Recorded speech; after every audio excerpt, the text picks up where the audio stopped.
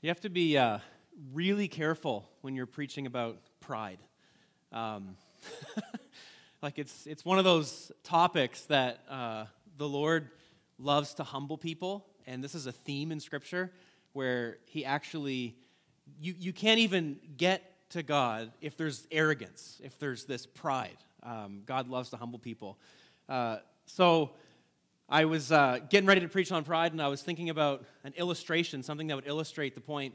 And on Friday night, I went skiing and snowboarding with some people. And Alyssa's not here this morning because her son, Andrew, he's getting baptized at another church. And so that's why Jeremy and Alyssa aren't here. But Andrew, same name as my Andrew, we were all going. And so there was a bunch of us. Caleb was there. And Andrew was being pretty cocky about his abilities. He's never snowboarded before this year, and so he was just saying he's the best, and he's going to blow past everybody, and he's amazing. And I was like, you be careful, because you might end up in my sermon illustration. And so I was teasing him about that. So anyways, the night went on, and he actually did really well. I think it was like his third time out this year, and he was like pretty much not falling at all. And near the end of the night, I got separated from the group. And so I didn't know where everybody was. I was on one side of the hill, and I decided to go over to the bigger side of the hill again to get my last couple runs in, but I was all alone. And so I went up, and it was like my last run of the night. I was coming down like the steepest hill, and I hit this patch of ice, and I just slid for I fell, and I was like laying down, and I slid down for the longest time. And so then when I finally got up, and I almost hit a lady on the way down, by the way. I was like, I knew that there was someone there, and I was sliding towards her, and I was like thinking in my head, like, if I hit her, like, I've lost control, so I don't even know where she is. And I went past her, because when I got back up on my board and went down, I heard her say, "Good job!" And then I just went down the hill. And so anyways, I got down to the bottom of the hill, and when you fall, everybody knows, because there's this like white powder all over you. And so I wiped it all off, and everybody caught up to me. Caleb and Jeremy and the boys were coming up. What happened, they were coming up the lift, and they saw me wipe out everybody, like the whole group. And so they were like, "So did you fall?" And I was like, "Yeah, that was me." And they're like, "Oh, we were laughing so hard." And so then I was like, that's exactly how pride, like that backfired on me. I was looking for somebody else to be the illustration, and I was the one that ate it. And so pride comes before a fall, and it was pretty fun to get that sermon illustration. I wasn't looking for that one. But that's kind of a little bit of how pride works, is like there's this confidence, and then something happens to make us realize we're not as gifted or accomplished or whatever the case may be as we thought. And on a more serious note, pride is actually something the Scripture talks about a lot. And there's a theme. If you start reading the Bible in Genesis and go all the way to Revelation, and you keep your eyes open for pride and arrogance and humility, you'll notice that there's a theme, that God actually humbles proud, arrogant spirits. But there's also this theme, and this is interesting, I'm going to point this out today. God actually uses people, governments, nations that are proud to humble other people's governments, nations. That sometimes the most arrogant seems successful for a while. And it can be quite frustrating if you're really trying to follow Jesus and you're really trying to do the right thing, and you see someone or a nation or a government that's really arrogant and it seems like they're really successful. Sometimes it can be frustrating. And what we don't realize, but the Scripture is so clear on it, God actually uses sometimes proud people or governments or nations to humble others. But they don't get away with the pride and the arrogance. God will deal with pride. He will deal with arrogance. And I want to look at that today in what we're going to talk about. And I'm going to pray that we do. Again, talking about pride is one of those, I think it's really important because it is a theme that's all the way throughout Scripture. But it is a really dangerous topic to talk about, because if we authentically say to God, "Lord, make me like you, make me humble," He will take us seriously. And sometimes the process of becoming more humble is a painful process. But I will say it's worth it. It is absolutely worth it. And we're going to look at the model of humility, Jesus, as the ultimate example. But we're going to look at, in Daniel, Nebuchadnezzar, and this is just a really kind of crazy story of what God does in this guy's life. But let's pray before we do.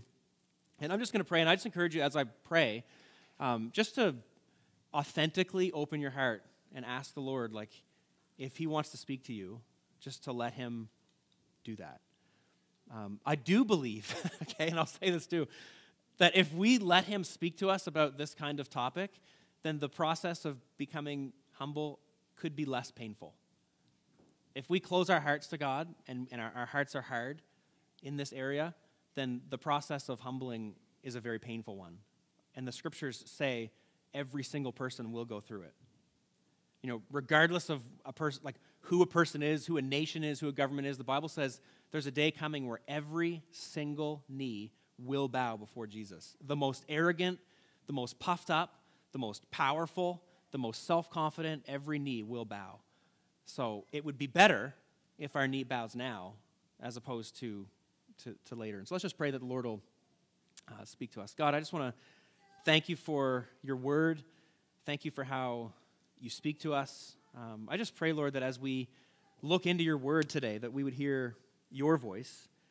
And I pray, Lord, that you would help us to become the kind of people that are humble, that are grateful, that are thankful to you.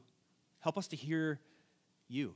Help us to follow you. And I pray, Lord, that we would walk in a true humility, not a false humility, not something that's put on, not a weak mind or weak heart, but we would walk in a true humility, which is confidence in you as opposed to confidence in self. And so just help us to become that kind of people, Lord. In Jesus' name, amen. So I'm going to give you a definition of pride, and this will be up on the screen, and you can just be thinking about this as we're looking into the scripture today. And I may have missed something, but this just gives you an idea of what I'm referring to when I talk about pride. So pride is an extreme self-focus. It's a total focus on self that takes credit for all gifts, success, and achievements. Pride blames others, including God, for failure and hardship. Pride is self-pity when things are not going well, and pride is self-congratulatory when things are going well. Pride is self-obsession. So there's more to pride than just arrogance, or the story that I shared at the beginning. There's more to pride than being like, I'm an amazing snowboarder, and then you fall and you realize, oh, I was just kind of stupid. Sometimes pride is an extreme self-focus that turns out to be self-pity, feeling bad for self. You know, there's bad things happening, and it's always someone else. It's always other circumstances. It's always whatever. There's always something else to blame.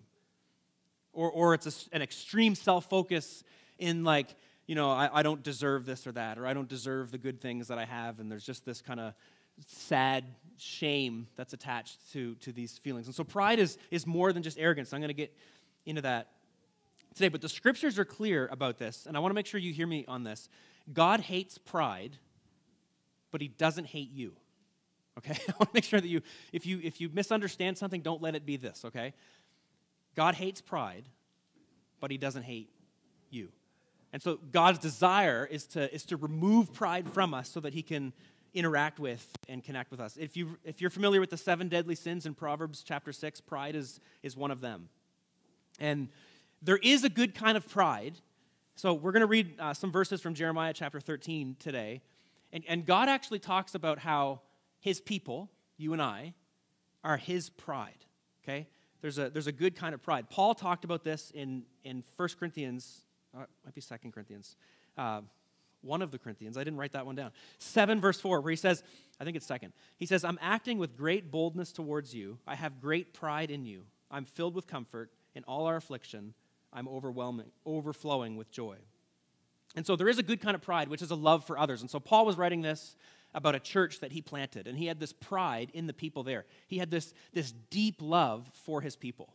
So it'd be similar if I was writing to you here at TC from afar, and I said, you are my pride. Like there's this deep love that I have for you, this deep joy that I get when I think about you. There's a good kind of pride. But most times when pride is talked about in the scripture, it's not a good kind of pride. And so I want to read Jeremiah 13, verses 1 through 11. And you can follow along on the screen. So I've talked about this before. So we're in this series on Daniel. And Daniel, he's an exile. So Daniel is one of these young men that when Babylon, so Babylon is this nation that came in and destroyed Israel. And Nebuchadnezzar, he's the guy we're going to look at today. He's the leader. So when Babylon comes in and destroys Israel, Daniel is one of these young, brilliant men that's abducted. He's taken to Babylon, and he's forced to serve under this Gentile king who did not believe in God. He actually, and we'll see it today, this Gentile king Nebuchadnezzar gives Daniel a new name, and it's kind of tied to his God, this false god that Nebuchadnezzar serves. And so Daniel's new name, Belteshazzar, is actually tied to a false god, a false deity. And so this is the king we're talking about. But Jeremiah, he actually prophesies that this evil king is going to come in and destroy Israel, and it's God's doing, which is sometimes hard for us to understand why God does some of the things that he does. But it's Jeremiah 13, 1 through 11.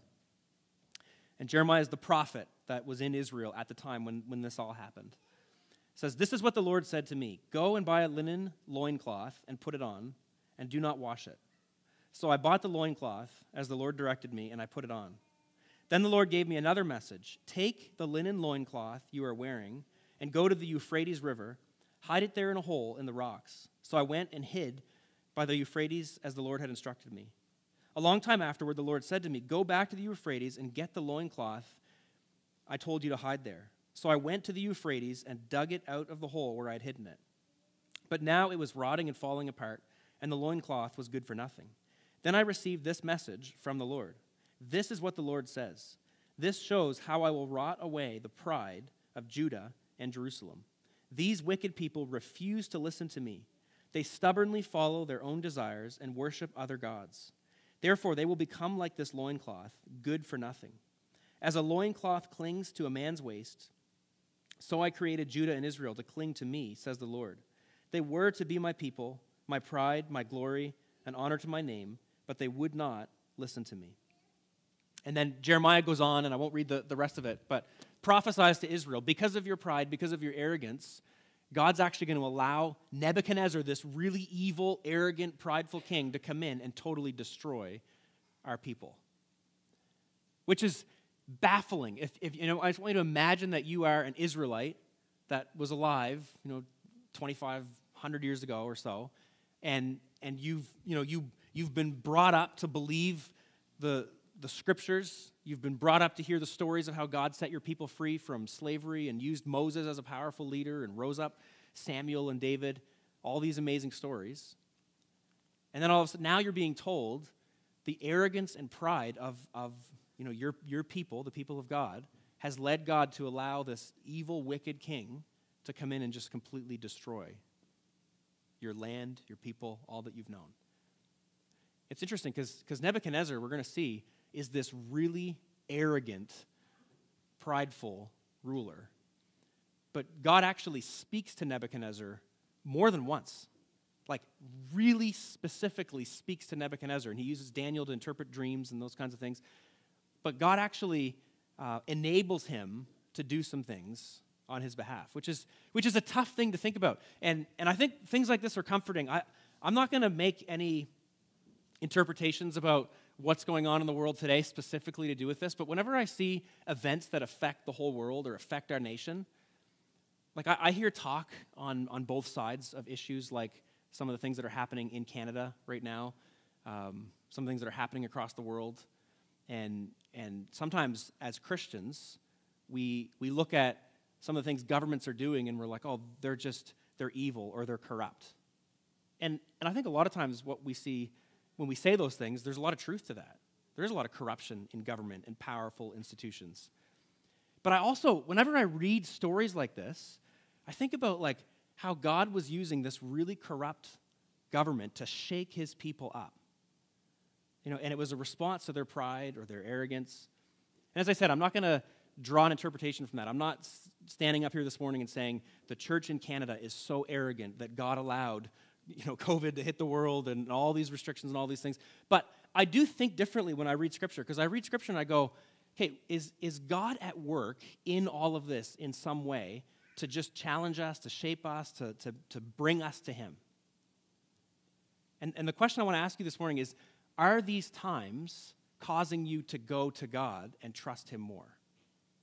I will say with 100% confidence that should be the result, is that we go through these times and we should be going to God and just fully trusting in and relying on him more and more. You know, and I look at some of the things that are going on in the world and I go, okay, like, God is not asleep. We read this morning in the Psalm, like, God hasn't fallen asleep. He's not slumbering. He's at work.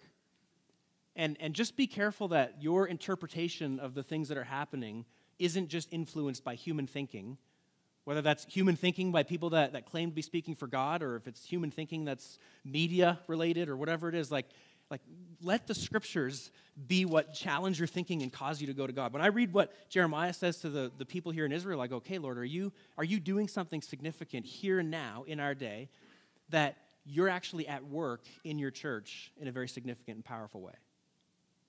I also know with 100% confidence that it is God's will that his church would be strengthened and become more like Jesus, that we would be more in line with his will.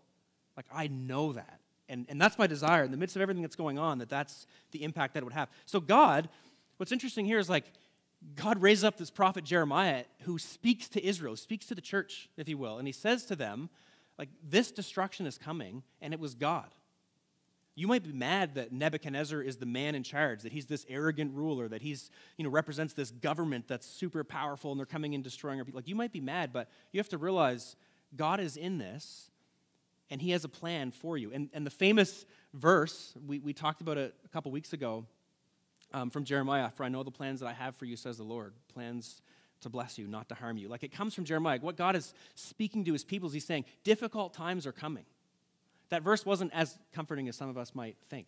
God, in the middle of the context of that verse, Jeremiah is saying, bad things are happening. You're going into exile. It's going to last for 70 years. It's going to be difficult. People are going to die. You're going to lose your way of life. You're going to be, subjected to living under this secular government for a long time. But God's plan for you isn't to harm you. It's to bless you. It's to make you more like him. And what God was doing in all of this is he's actually making his people more humble. God hates pride. He doesn't hate you, but he hates pride. And if we're following him, he removes it from us. And it is painful sometimes to be a follower of God, because we sing these songs about wanting to be like Jesus and wanting to see his face, and we sing about following him wholeheartedly. And if we really mean those prayers, God will do it, but it does mean to remove pride and arrogance. And so I want to read from Daniel chapter 4, but first I just want to explain a little bit about Nebuchadnezzar. And in the email that I sent out this week, I included a sermon by Tim Keller. Don't compare his preaching to mine, by the way. He's my absolute favorite preacher, so that sermon was incredible. If you haven't had a chance to go listen to it, listen to it. He talks on this topic, and so some of the information I'm going to share with you about Nebuchadnezzar comes from what I learned from Tim Keller years ago, and I listened to that sermon again this week, and it's really, really good. But he points out, so Nebuchadnezzar, he is what's called an absolute monarch, okay? So if you type in Nebuchadnezzar in Google, or if you go in Google and just type in most powerful people that have ever existed, Nebuchadnezzar is on that list. He's in the top 10. There's only like half a dozen people who've ever existed in all of humanity who've had the kind of power that Nebuchadnezzar had. So when you think of powerful people today, like the President of the United States, or Elon Musk, or Jeff Bezos, or whatever, some dictator or whatever, like the kind of power they have doesn't even compare to Nebuchadnezzar. So Nebuchadnezzar, the guy that comes in and destroys Israel, he's what's called an absolute monarch, which meant he had conquered all of the known world at that time. Like, Nebuchadnezzar wasn't ever worried about this enemy army coming in and invading. There was no. He had defeated all of the armies, all of the nations, all of the peoples at that time. He's an absolute monarch, absolutely all-powerful by human standards. There wasn't another kingdom that he was afraid of because he had risen to power. And if you look up, and this is the reason I say look up on Google, like, this is like extra biblical research shows this, but Nebuchadnezzar built what's called the Hanging Gardens of Babylon. It's one of the 7 wonders of the ancient world. And so Babylon was this city that even by today's standards, if you were to see it, would just blow your mind. Like the beauty of it. He had figured out how to build a city that was on the water, that had filled with greenery, but the architecture was just incredible and stunning and way beyond its time. And so he was a military leader that had no comparison. He was an architectural designer that had no comparison. He was just an absolutely brilliant leader. That's Nebuchadnezzar. And so what we're going to see in here, and this is a quote from Tim Keller, and if you listen to the sermon, you hear him say this. He says, and this will be up on the screen, the human soul wants something that's so big that you can pour all the empires of the world into it, yet be unsatisfied. The human soul wants something that's so big that you can pour all the empires of the world into it and yet be unsatisfied. So if you listen to that sermon I'm talking about, Keller talks about people that have risen to like the top powerful positions. And he says, the people that get there, they know something that the rest of us just don't know. They realize that like they have achieved all that there is to achieve according to human standards, but there's still there's just something missing, something not complete. And the reason I say that they know something we don't is because for a lot of us, there's all kinds of things we would still like to achieve. More money, a better job, whatever, a better marriage, living in a new place that you've always wanted to live, whatever it is, there's always something. And we have this idea that like if I could just achieve that, if I get there, I'll have more peace. My life will be more complete. But if you study the lives of like people that hit the top of success consistently, there's just like something missing, and there's this realization that like I'm longing for something that this world cannot possibly give me. And so what you're going to see, we're going to read Daniel chapter 4, is Nebuchadnezzar. He talks about how he just was at total peace. You know, he's roaming through the halls of his palace and everything's great. But then God starts sending him these disturbing dreams, and he's filled with these anxieties. And anxiety is a signal. It's a signal that there's something not right in our inner world, our inner heart realm, that shalom is not existing in our lives. And God actually allows this to happen to Nebuchadnezzar. And so what I want you to notice from this story, and the reason I started off and I set it up this way is because I want you to see Israel, the people of God, okay, had grown proud. So God uses this really powerful, corrupt leader, Nebuchadnezzar, to go in and destroy Israel, to humble them, because God actually wanted a relationship with them and couldn't have a relationship as long as pride existed. But then Nebuchadnezzar's not left off the hook. He's on the hook, okay, so to speak. And we're going to read Daniel chapter 4. I don't usually read this long of a text, but there's a lot in here, so you can follow along on the screen. But this is the story of Nebuchadnezzar. It says, King Nebuchadnezzar sent this message to the people of every race and nation and language throughout the world. Peace and prosperity to you. I want you all to know about the miraculous signs and wonders the Most High God has performed for me. How great are his signs, how powerful his wonders. His kingdom will last forever, his rule through all generations. You catch this? Nebuchadnezzar is saying some pretty awesome things about God. He's starting to recognize, like, hey, God is good. But God recognizes there's some pride that exists in Nebuchadnezzar that's under the surface. It's really easy to say awesome things about God and still have lots of pride. That happens. Well, only God can see what's under the surface. There's lots of people that speak on behalf of God that we think, oh, they're close to God, or they've got it right. And God's like, no, there's a lot of pride there. So Nebuchadnezzar is saying some pretty incredible things about God. He says, I, Nebuchadnezzar, was living in my palace in comfort and prosperity. But one night I had a dream that frightened me. I saw visions that terrified me as I lay in my bed. So I issued an order calling in all the wise men of Babylon so they would tell me what my dream meant. When all the magicians, enchanters, astrologers, and fortune tellers came in, I told them the dream, but they could not tell me what it meant. At last, Daniel came in before me, and I told him the dream. He was named Belteshazzar, after my God, and the spirit of the holy gods is in him. I'm not going to spend time on this, but a whole sermon could be devoted to this. What's interesting, Daniel gets a name he's named after a false god. So we're talking about like living in a secular world. He gets this name that's connected to this false god of Nebuchadnezzar. And what I want to point out from this is like Daniel's identity didn't come from what Nebuchadnezzar said about him. Daniel's identity came from what God says about him. And it's the same for us. Like we're known by all kinds of things in this world or at our workplace or by our family. And sometimes what we're known for or what people say about us isn't quite true. But what's most important is what God says about us. Anyways, there's a lot there. I was really taken by that as I was reading this. Verse 9, I said to him, Belteshazzar, chief of the magicians, I know that the spirit of the holy gods is in you, and that no mystery is too great for you to solve. Now tell me what my dream means. While I was laying in my bed, this is what I dreamt. I saw a large tree in the middle of the earth. The tree grew very tall and strong, reaching high into the heavens for all the world to see. It had fresh green leaves, and it was loaded with fruit for all to eat. Wild animals lived in its shade, and birds nested in its branches. All the world was fed from this tree. Then, as I lay there dreaming, I saw a messenger, a holy one, coming down from heaven. The messenger shouted, cut down the tree and lop off its branches. Shake off its leaves and scatter its fruit. Chase the wild animals from its shade and the birds from its branches, but leave the stump and the roots in the ground.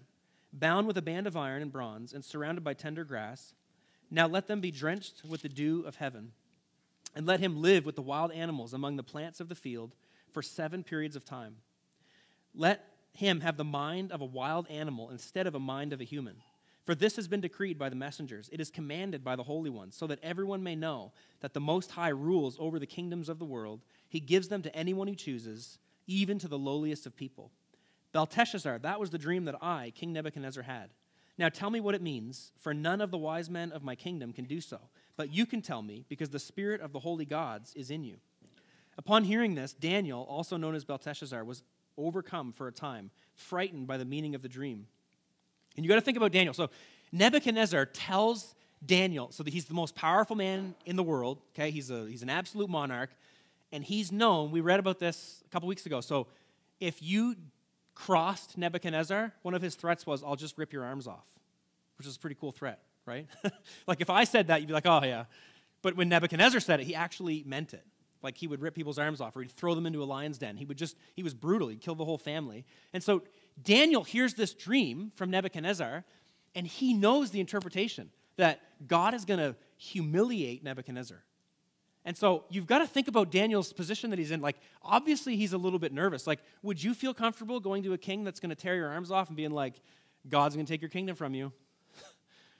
Sucks to be you, right? Like, he probably was feeling afraid. It says that he was overcome for a time. Then the king said to him, Belteshazzar, don't be alarmed by the dream and what it means. Belteshazzar replied, I wish the events foreshadowed in this dream would happen to your enemies, my lord, and not to you. Another thing I noticed in this scripture, we're talking about living in a secular world, a world that doesn't acknowledge God. And you look at how Daniel talks to King Nebuchadnezzar. He's like, I wish that the events of this dream, I wish what was going to happen would happen to your enemies, not you. Like Daniel, even though he was a God-fearing man, and he was abducted from his home, and he was forced to serve under this evil, wicked king, he loved him.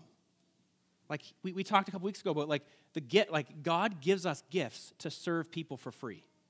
Whether they know God or not, if we have a gift that God wants us to use to serve, we serve people for free. Daniel models this so well. Like he actually loves this king. He wasn't like, yes, finally, God's going to just destroy Nebuchadnezzar, and I can't wait to watch it happen. Like he actually had a love for Nebuchadnezzar. The tree you saw growing, very tall and strong, reaching into the high heavens for all the world to see, it had fresh green leaves and was loaded with fruit for all to eat. Wild animals lived in its shade. The birds nested in its branches. That tree, your majesty, is you. For you have grown strong and great. Your greatness reaches up to heaven, and your rule to the ends of the earth. Then you saw a messenger, a holy one, coming down from heaven and saying, cut down the tree and destroy it, but leave the stump and the roots in the ground, bound with a band of iron and bronze and surrounded by tender grass. Let him be drenched with the dew of heaven. Let him live with the animals of the field for 7 periods of time. This is what your dream means, your majesty, and what the Most High has declared will happen to my lord the king. You will be driven from human society, and you will live in the fields with the wild animals. You will eat grass like a cow, and you will be drenched with the dew of heaven. 7 periods of time, which could mean 7 months or 7 years, will pass while you live this way, until you learn that the Most High rules over the kingdoms of the world and gives them to anyone he chooses. But the stump and the roots of the tree were left in the ground. This means that you will receive your kingdom back when you have learned that heaven rules. It's powerful. So Daniel interprets his dream. He's like, it's bad, king. Like, you're going to lose your mind. Like, we know today. So when we read this passage, this portion of Scripture, we realize, like, Nebuchadnezzar had an absolute mental breakdown. He lost his mind. He became like an animal. He was totally delusional. He had some kind of mental breakdown. And Daniel prophesies to him, the reason this is going to happen is because you've grown in arrogance, thinking that you are powerful in and of yourself. So then Daniel gives him this advice. And I think that what happened to Nebuchadnezzar could have been avoided if he'd have listened to Daniel. But he doesn't. In verse 27, Daniel says, King Nebuchadnezzar, please accept my advice. Stop sinning and do what's right. Break from your wicked past and be merciful to the poor. Perhaps then you will continue to prosper. So if there's pride in a nation or pride in an institution or pride in people, there is this opportunity. We see it here. God sends Daniel to the king and says, here's what's going to happen. You will be humbled. God hates pride, but he doesn't hate you. He hates pride, but he doesn't hate you. Daniel loved Nebuchadnezzar, but his message to Nebuchadnezzar was this terrible thing is going to happen, but it could be avoided. Repent. Stop being evil. Stop being wicked. Take care of the poor. Take care of the marginalized in the kingdom. Take care of those that are disenfranchised. Take care of those that are being pushed aside. Like, love them. This can be avoided. But Nebuchadnezzar's like, no, thanks anyway. Which is crazy that he didn't listen to Daniel after his history with Daniel, from what we read about before. But all these things did happen to King Nebuchadnezzar. So 12 months later, so God gives him a whole year to repent, to actually listen to what Daniel says. 12 months later, he was taking a walk on the flat roof of the royal palace in Babylon. As he looked out across the city, he said, look at this great city of Babylon.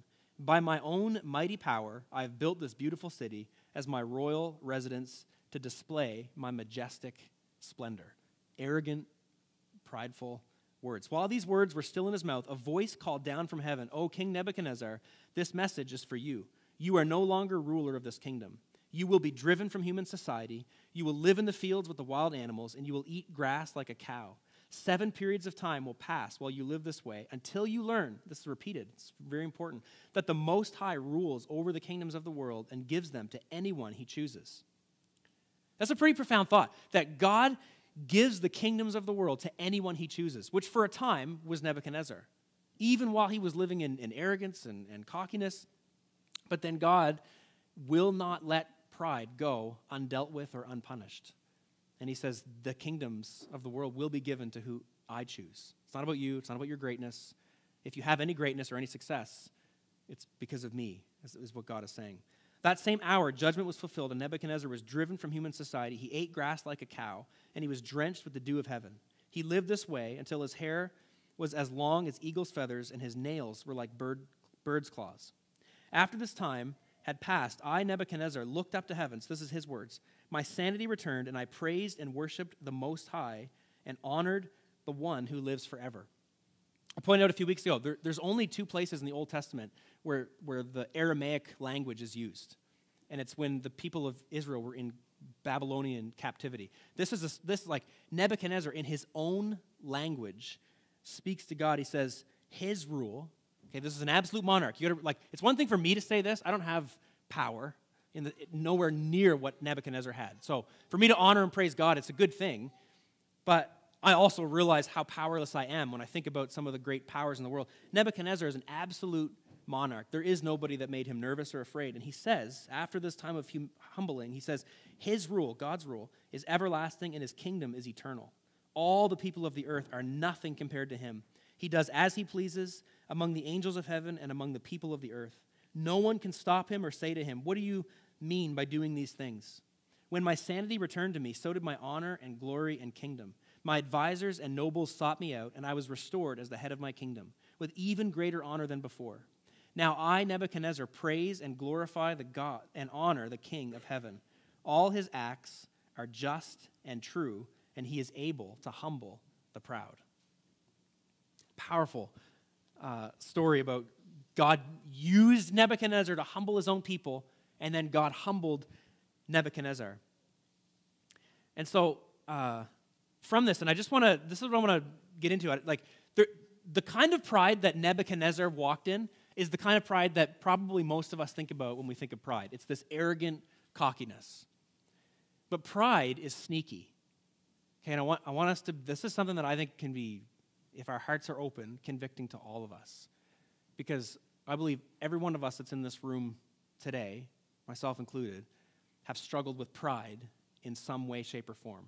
And it doesn't always look like the kind of pride Nebuchadnezzar walked in. Nebuchadnezzar was an absolute monarch. He had all kinds of power. But there is a pride that is like filled with self-pity or feeling bad for self or a false humility. And it's still pride, and it's something that God still will deal with. God hates pride, but he does not hate you.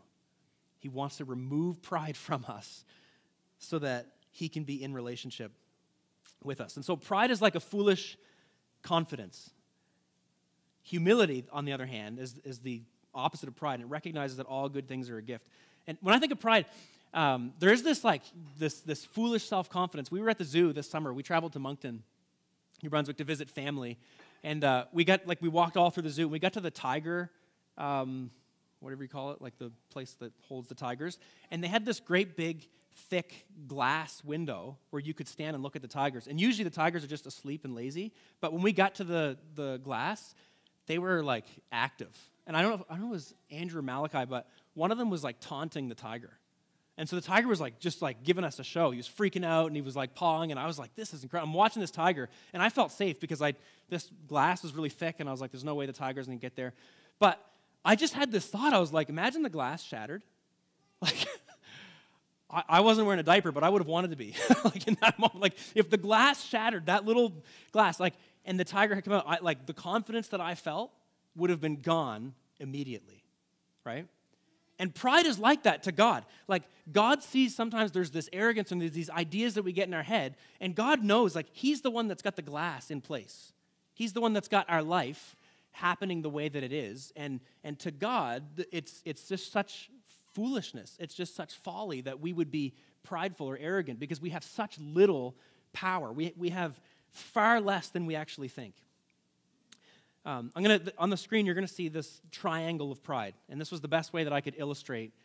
But I think most of us, and there's probably some of us that could relate with cocky arrogance. Okay, so maybe you relate with my story at the beginning of like, I'm an amazing snowboarder, and then you just fall hard and you're humbled, okay?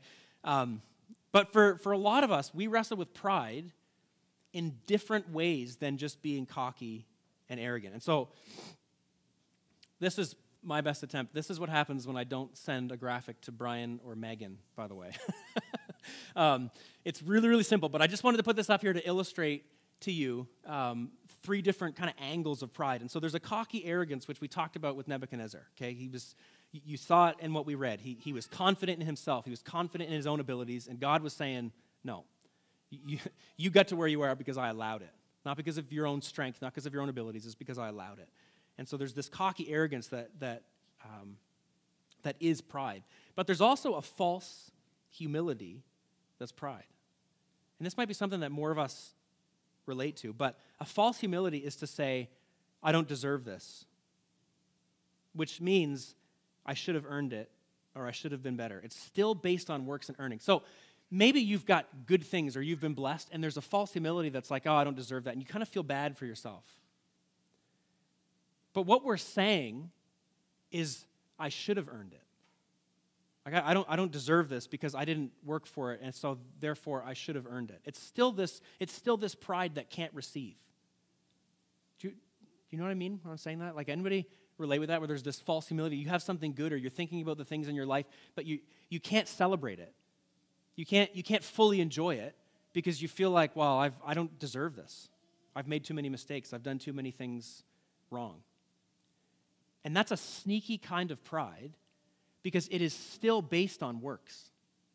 It's still us thinking that, well, I should have earned it, or I should have done something to get it or deserve it. right? And that's a type of pride that I think a lot of us struggle with. Humility receives things as a gift. Humility recognizes that when God does something in your life, it's a free gift. You did nothing to earn it. You did nothing to deserve it. True humility sometimes looks like pride because you can just enjoy the good things, recognizing you didn't do anything to earn it or deserve it, but it was a free gift from God.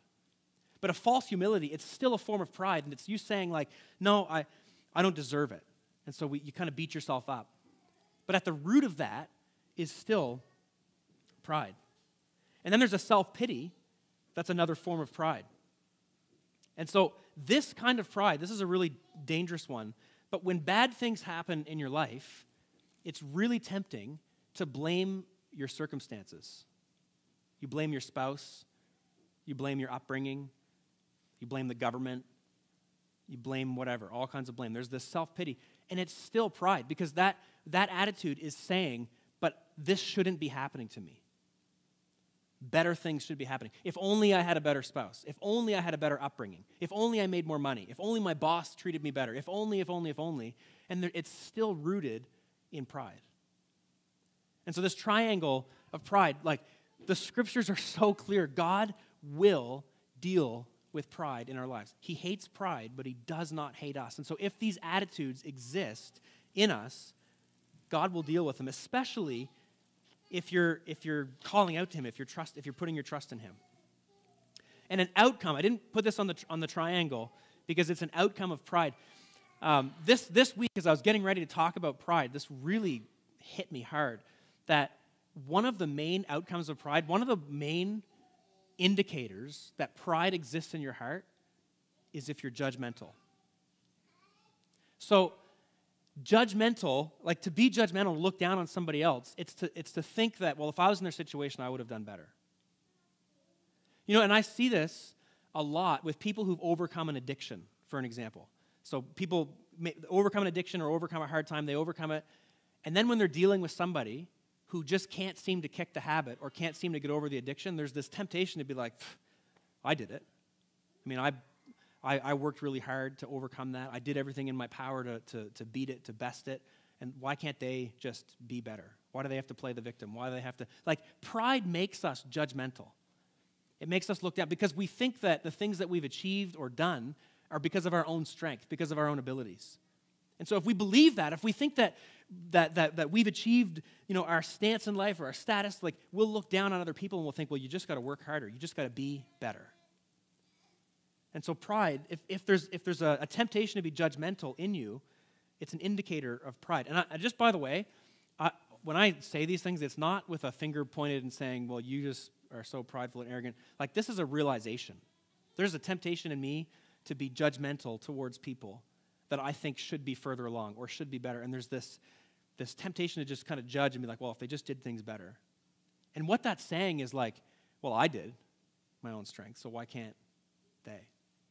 But humility recognizes that if there's anything you've accomplished, it comes from God. And so the antidote, and this is where I want to land, to pride is humility. We see Nebuchadnezzar got to the place in his life where he was humble. And humility recognizes that everything is a gift. And this is what is a powerful realization, and Tim Keller points it out in the sermon that I sent as a link and I'm talking about. He points out, like, you did not choose what century you were born into, what home you were born into, how much money your parents made, you know, where you live. Like, none of that stuff we had control of, right? And all of those factors play into the decisions we make, how we process life, how we think.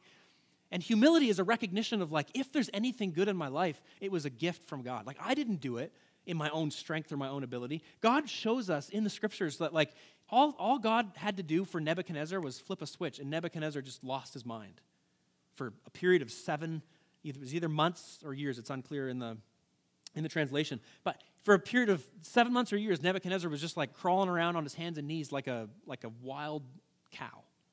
And it was just God flipped the switch. And what God was revealing to Nebuchadnezzar was anything you have, any ability, any prestige, any honor, any glory, like, it's because I've given it to you. And similarly, the antidote to pride in our lives, for you and I, the antidote to pride is just this recognition of, God, everything I have is a gift from you. And do you know that we actually can't encounter Jesus unless we come and realize that what he's done for us is a gift. Like that's at the center, like that's the central thing of the gospel, is that like in order for us to actually have a relationship with God, we have to realize Jesus did it all. Like Jesus lived this perfect life. He died a brutal death because of sin, because of evil, because of wickedness. He accomplished relationship with God, and all I have to do is trust and believe and have faith in him. It's like we can't get to God in a spirit of pride or arrogance. We get there by this recognition of like, well, God's done it all, and it's a gift, and I receive it. In the 12 steps, if you're familiar with 12 steps at all, whether you do AA or Celebrate Recovery, most of the recovery programs that are used use some form of the 12 steps. And you know 8 of those 12 steps have to do with God?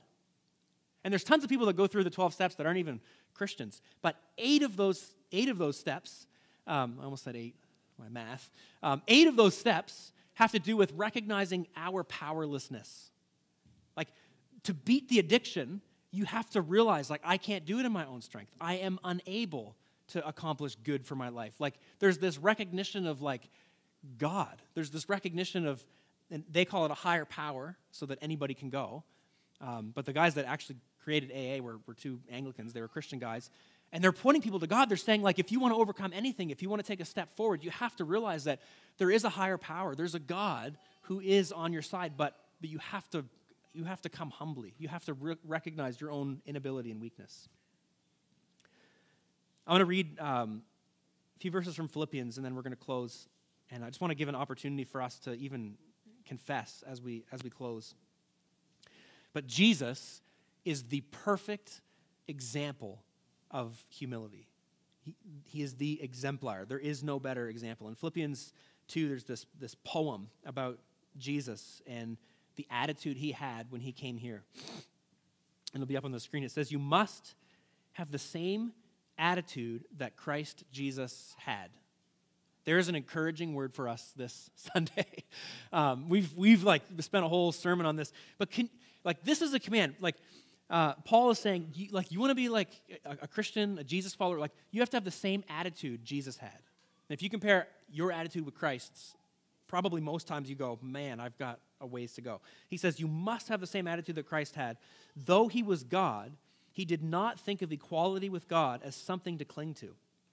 Instead, he gave up his divine privileges, he took the humble position of a slave, and was born a human being. When he appeared in human form, he humbled himself in obedience to God and died a criminal's death on the cross. Therefore, God elevated him to the place of highest honor and gave him the name above all other names, that at the name of Jesus every knee should bow, in heaven and on earth and under the earth, and every tongue declare that Jesus Christ is Lord, to the glory of God the Father. There's no better example. And Jesus models, so if you think about that triangle of pride, Jesus had all kinds of reasons to give in to self-pity. Jesus had all kinds of reasons to have a false humility or to be arrogant. And it says here, what we read in Colossians, like he didn't consider equality with God something to cling to. He didn't come here feeling like, well, I want everybody to know that I'm God, so they treat me well. And he didn't come here thinking, well, I'm not going to suffer because I'm God, I don't deserve to suffer. Like everything he did with a spirit of humility. And the reason it's possible for you and I to walk in humility today is because if you put your faith in Jesus, if you trust him, the scriptures say he puts his spirit inside of us. This isn't something we do in our own strength. It's something God does by his spirit. And can you imagine, and I just want you to think about this, can you imagine if in Thunder Bay, all the people of Thunder Bay had an attitude of humility as opposed to an attitude of self-focus? Like we live in a world that like spends a lot of time telling us, focus on yourself. You know, make sure that you're happy. Do what you need to do. Self-focus is an obsession in our world today. But I just want you to think about that on a large scale. Can you imagine a city filled with people that are self-focused versus a city filled with people that humbly recognize God is in control and he's called me to love others and to love God? Like the difference that makes. That's the kind of society that God wants to build. His church, the reason he punished Israel is because he was saying, you're moving in the direction of pride and arrogance, and you're treating people terribly. All the people that are on the margins, all the people that are suffering, you're not even focusing on them because there's such arrogance. And God says, I'm going to send Nebuchadnezzar, he's going to humble you. And it's similar today. Like God's desire for us as a church is that our focus would be on him, which would cause us to love and value others. I'm going to get the team to come up, and we're going to close with a song.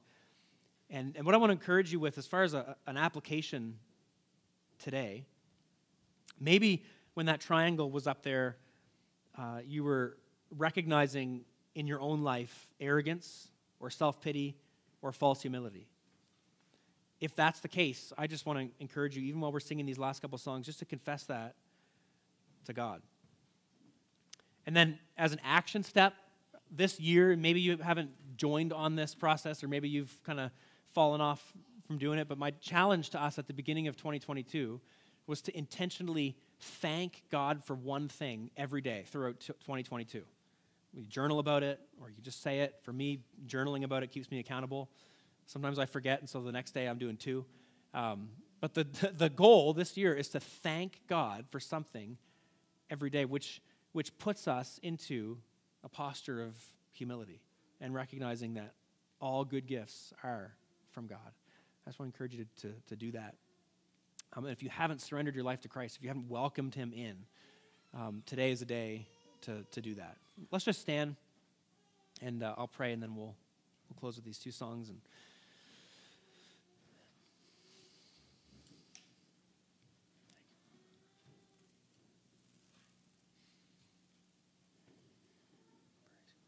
Lord, I just want to thank you for your word. And Lord, your word is a challenge, and sometimes it's tough to swallow because we see how you deal with pride. But you deal with pride because ultimately you love us deeply. You love us as individuals, but you also love us as a community and as a larger group of people. And pride destroys relationships, it destroys community. But humility actually fosters community and brings us closer to you. And so I just pray that you would help us to become more like you, to walk in humility and to recognize that good gifts are from you, and help us to be a people who live in surrender to you. And for anybody here, Lord, maybe there's someone here that doesn't know you, hasn't received you. I pray, Jesus, that they would hear you today, inviting them into a relationship with you, which is just something we receive when we surrender to you. We love you, God. We pray for your blessing on us as we worship, and even as we go from this place. I pray that we would go in a spirit of humility, and that we would shine for you. In Jesus' name, amen.